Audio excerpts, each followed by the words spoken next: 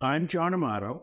I taught history and government civics at Harvard Westlake School for approximately 38 years. Oh, that's it?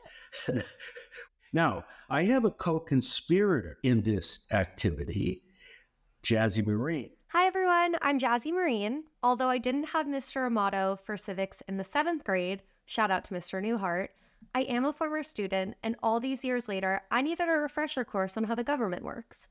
I assumed I wasn't the only one, so Mr. Amato and I teamed up to bring you our podcast. Welcome to Civic Sense.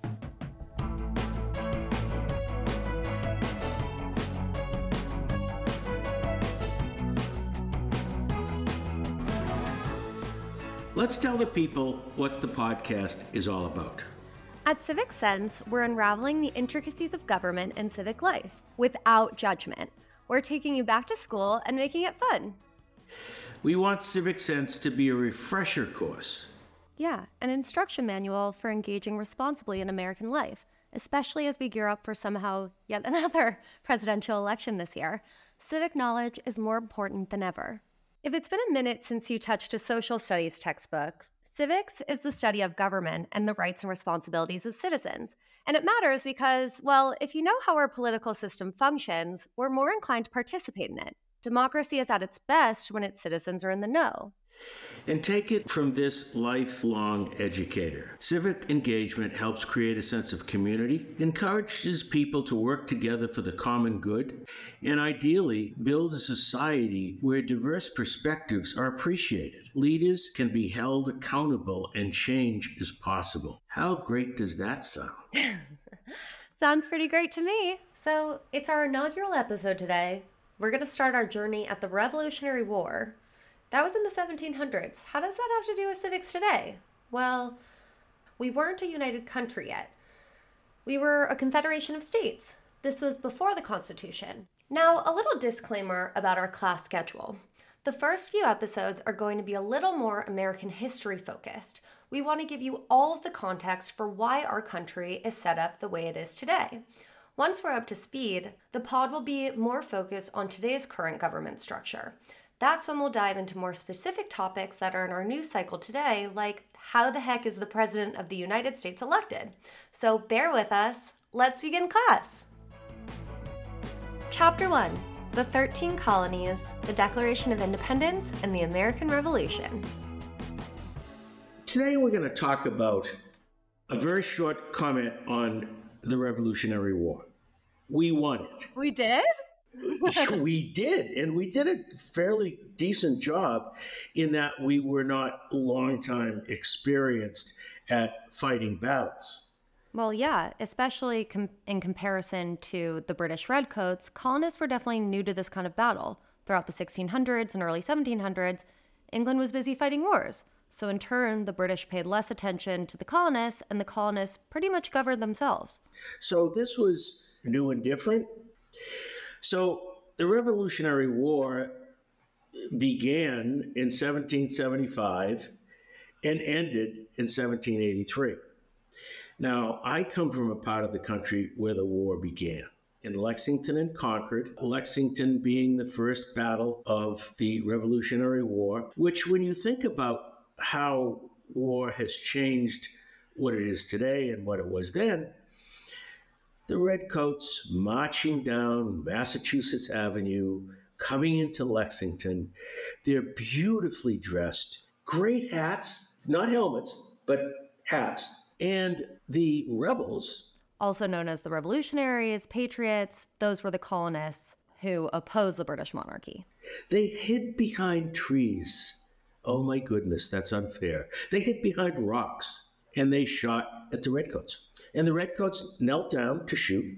Well, interestingly enough, the first line of Redcoats went down. And then the next line, wow, what do you think? They went down too. Okay, that was that battle. Then they went on to Concord and they did more of that. But all the rebels, all the colonials were excited because they thought they had beat the British. Now, while all of this was going on, we also had to get away from Great Britain in a very legal way. What do you mean by that? When you start talking about that, you had to alert the world that we were going to be independent from Great Britain. And so a document was conceived, written, and essentially presented to the world. And that was the Declaration of Independence, July 4th, 1776. So it sounds like, based off the date, weren't we still in the Revolutionary War during the Declaration of Independence? We were. We're fighting Great Britain with ultimately the goal of breaking away, but that was still up for debate because there were loyalists and there were colonials, revolutionaries. Oh, so at the start of the Revolutionary War, not everyone in the colonies were ready to separate from the British Crown, but by the time of the Declaration of Independence, they were. History would say that there was enough positive spirit, force, direction that we knew we could be successful. But we didn't want to be controlled by a tyrant. Now, that word was used a lot at the time.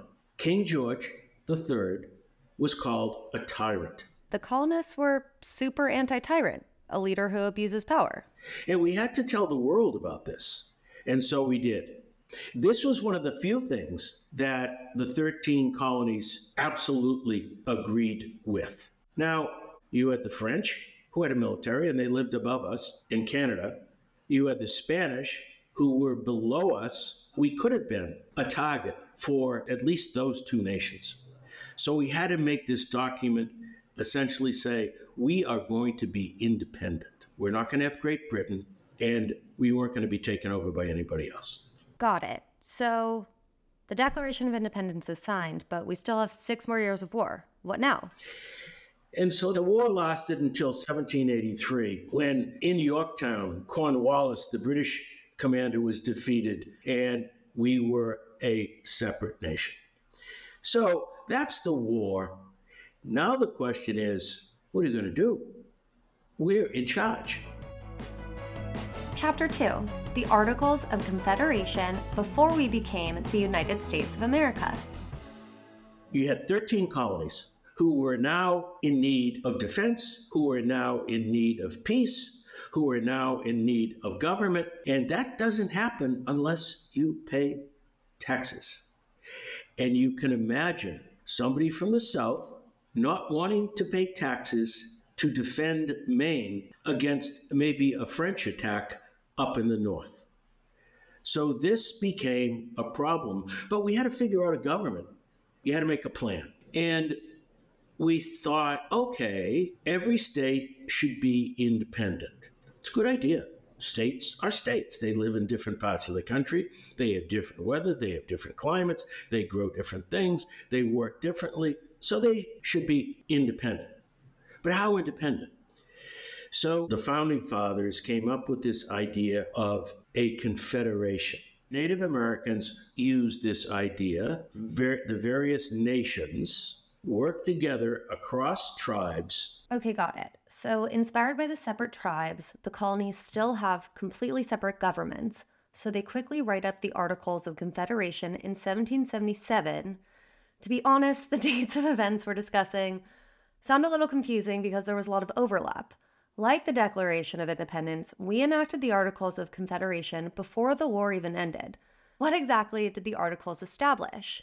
The Articles allowed the colonists to get a sense that they were in fact a government. They were in fact a separate country. They created a unicameral legislature, a single body legislature. Each state had one vote in Congress. That meant there were 13 votes. And it required unanimous approval from 9 of the 13 congressional votes to get anything done, which kind of foreshadows how hard it is for supermajorities to get anything done.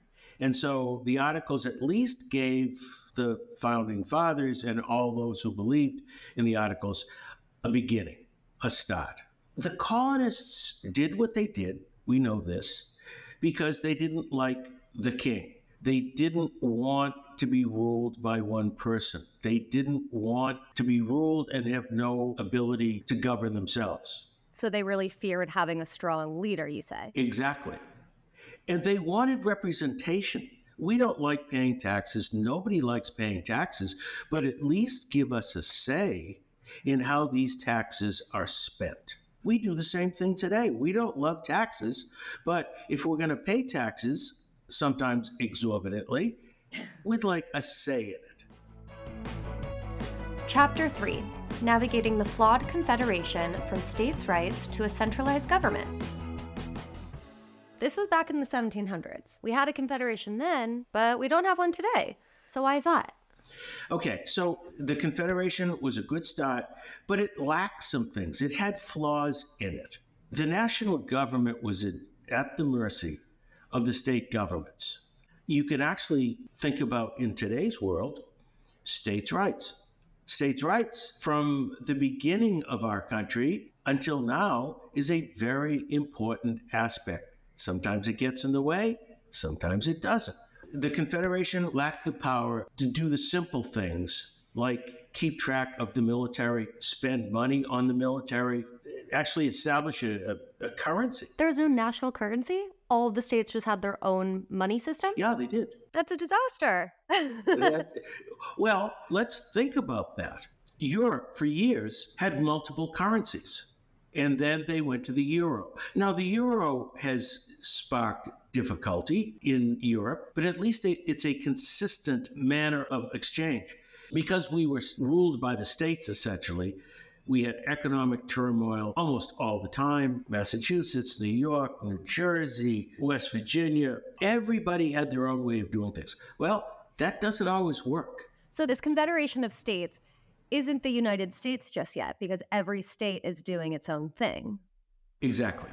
And that was the reason that the Founding Fathers kept going back to congresses, continental congresses, to get the system simplified. And what is the Continental Congress? Well, the Articles of Confederation still had a Congress, still had a legislature. And so that was the government at the time.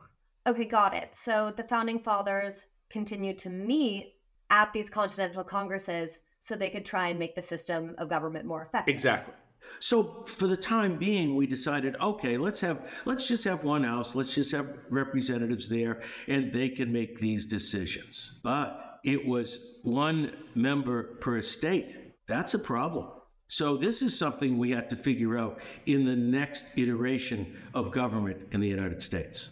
What's going to be the effective way to govern? So now what? You had the Shays Rebellion that really was a rebellion against taxes. Oh, that's familiar. That's why we took off from Mother England. So we didn't solve that problem. The question was, how were we going to make it better in this new environment so that we could operate an effective government? So the articles didn't work well. They were a beginning. They gave us a step up on how we were going to govern ourselves. But there were a lot of questions that needed to be answered.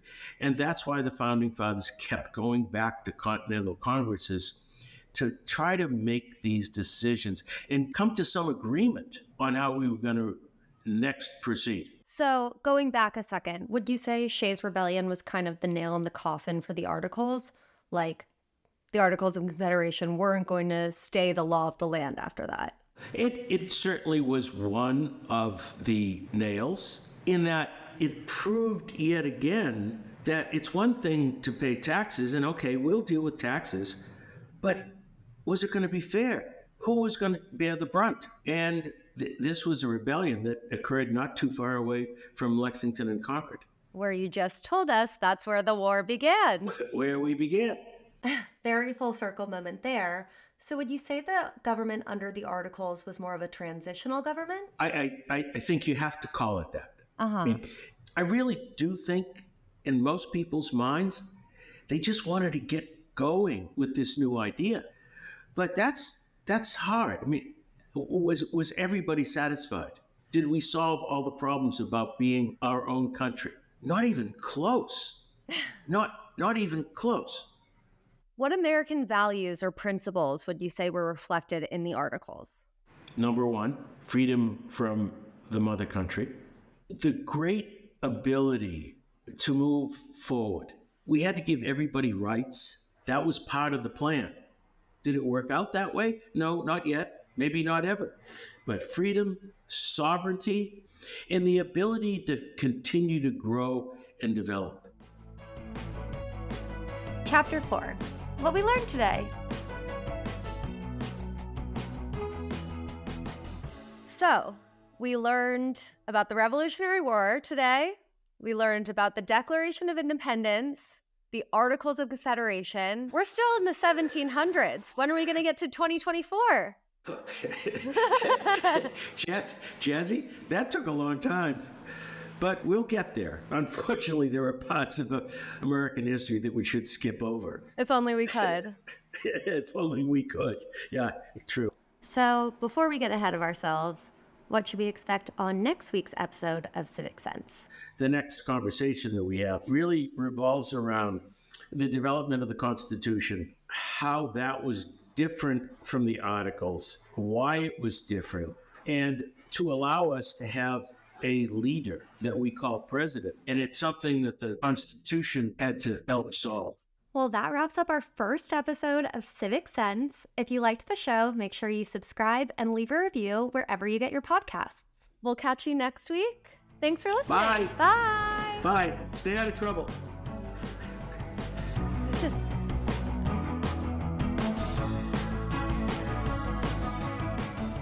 Civic Sense is a production with HW Media. Production support comes from Jen Bladen, Zoe Gore, Nathan Wang, and Michael Sugarman. Podcast art is by Maya Ragazzo, and our theme music is by Alex Bloom and Kevin Farzad. It is hosted and produced by John Amato and Jazzy Marine.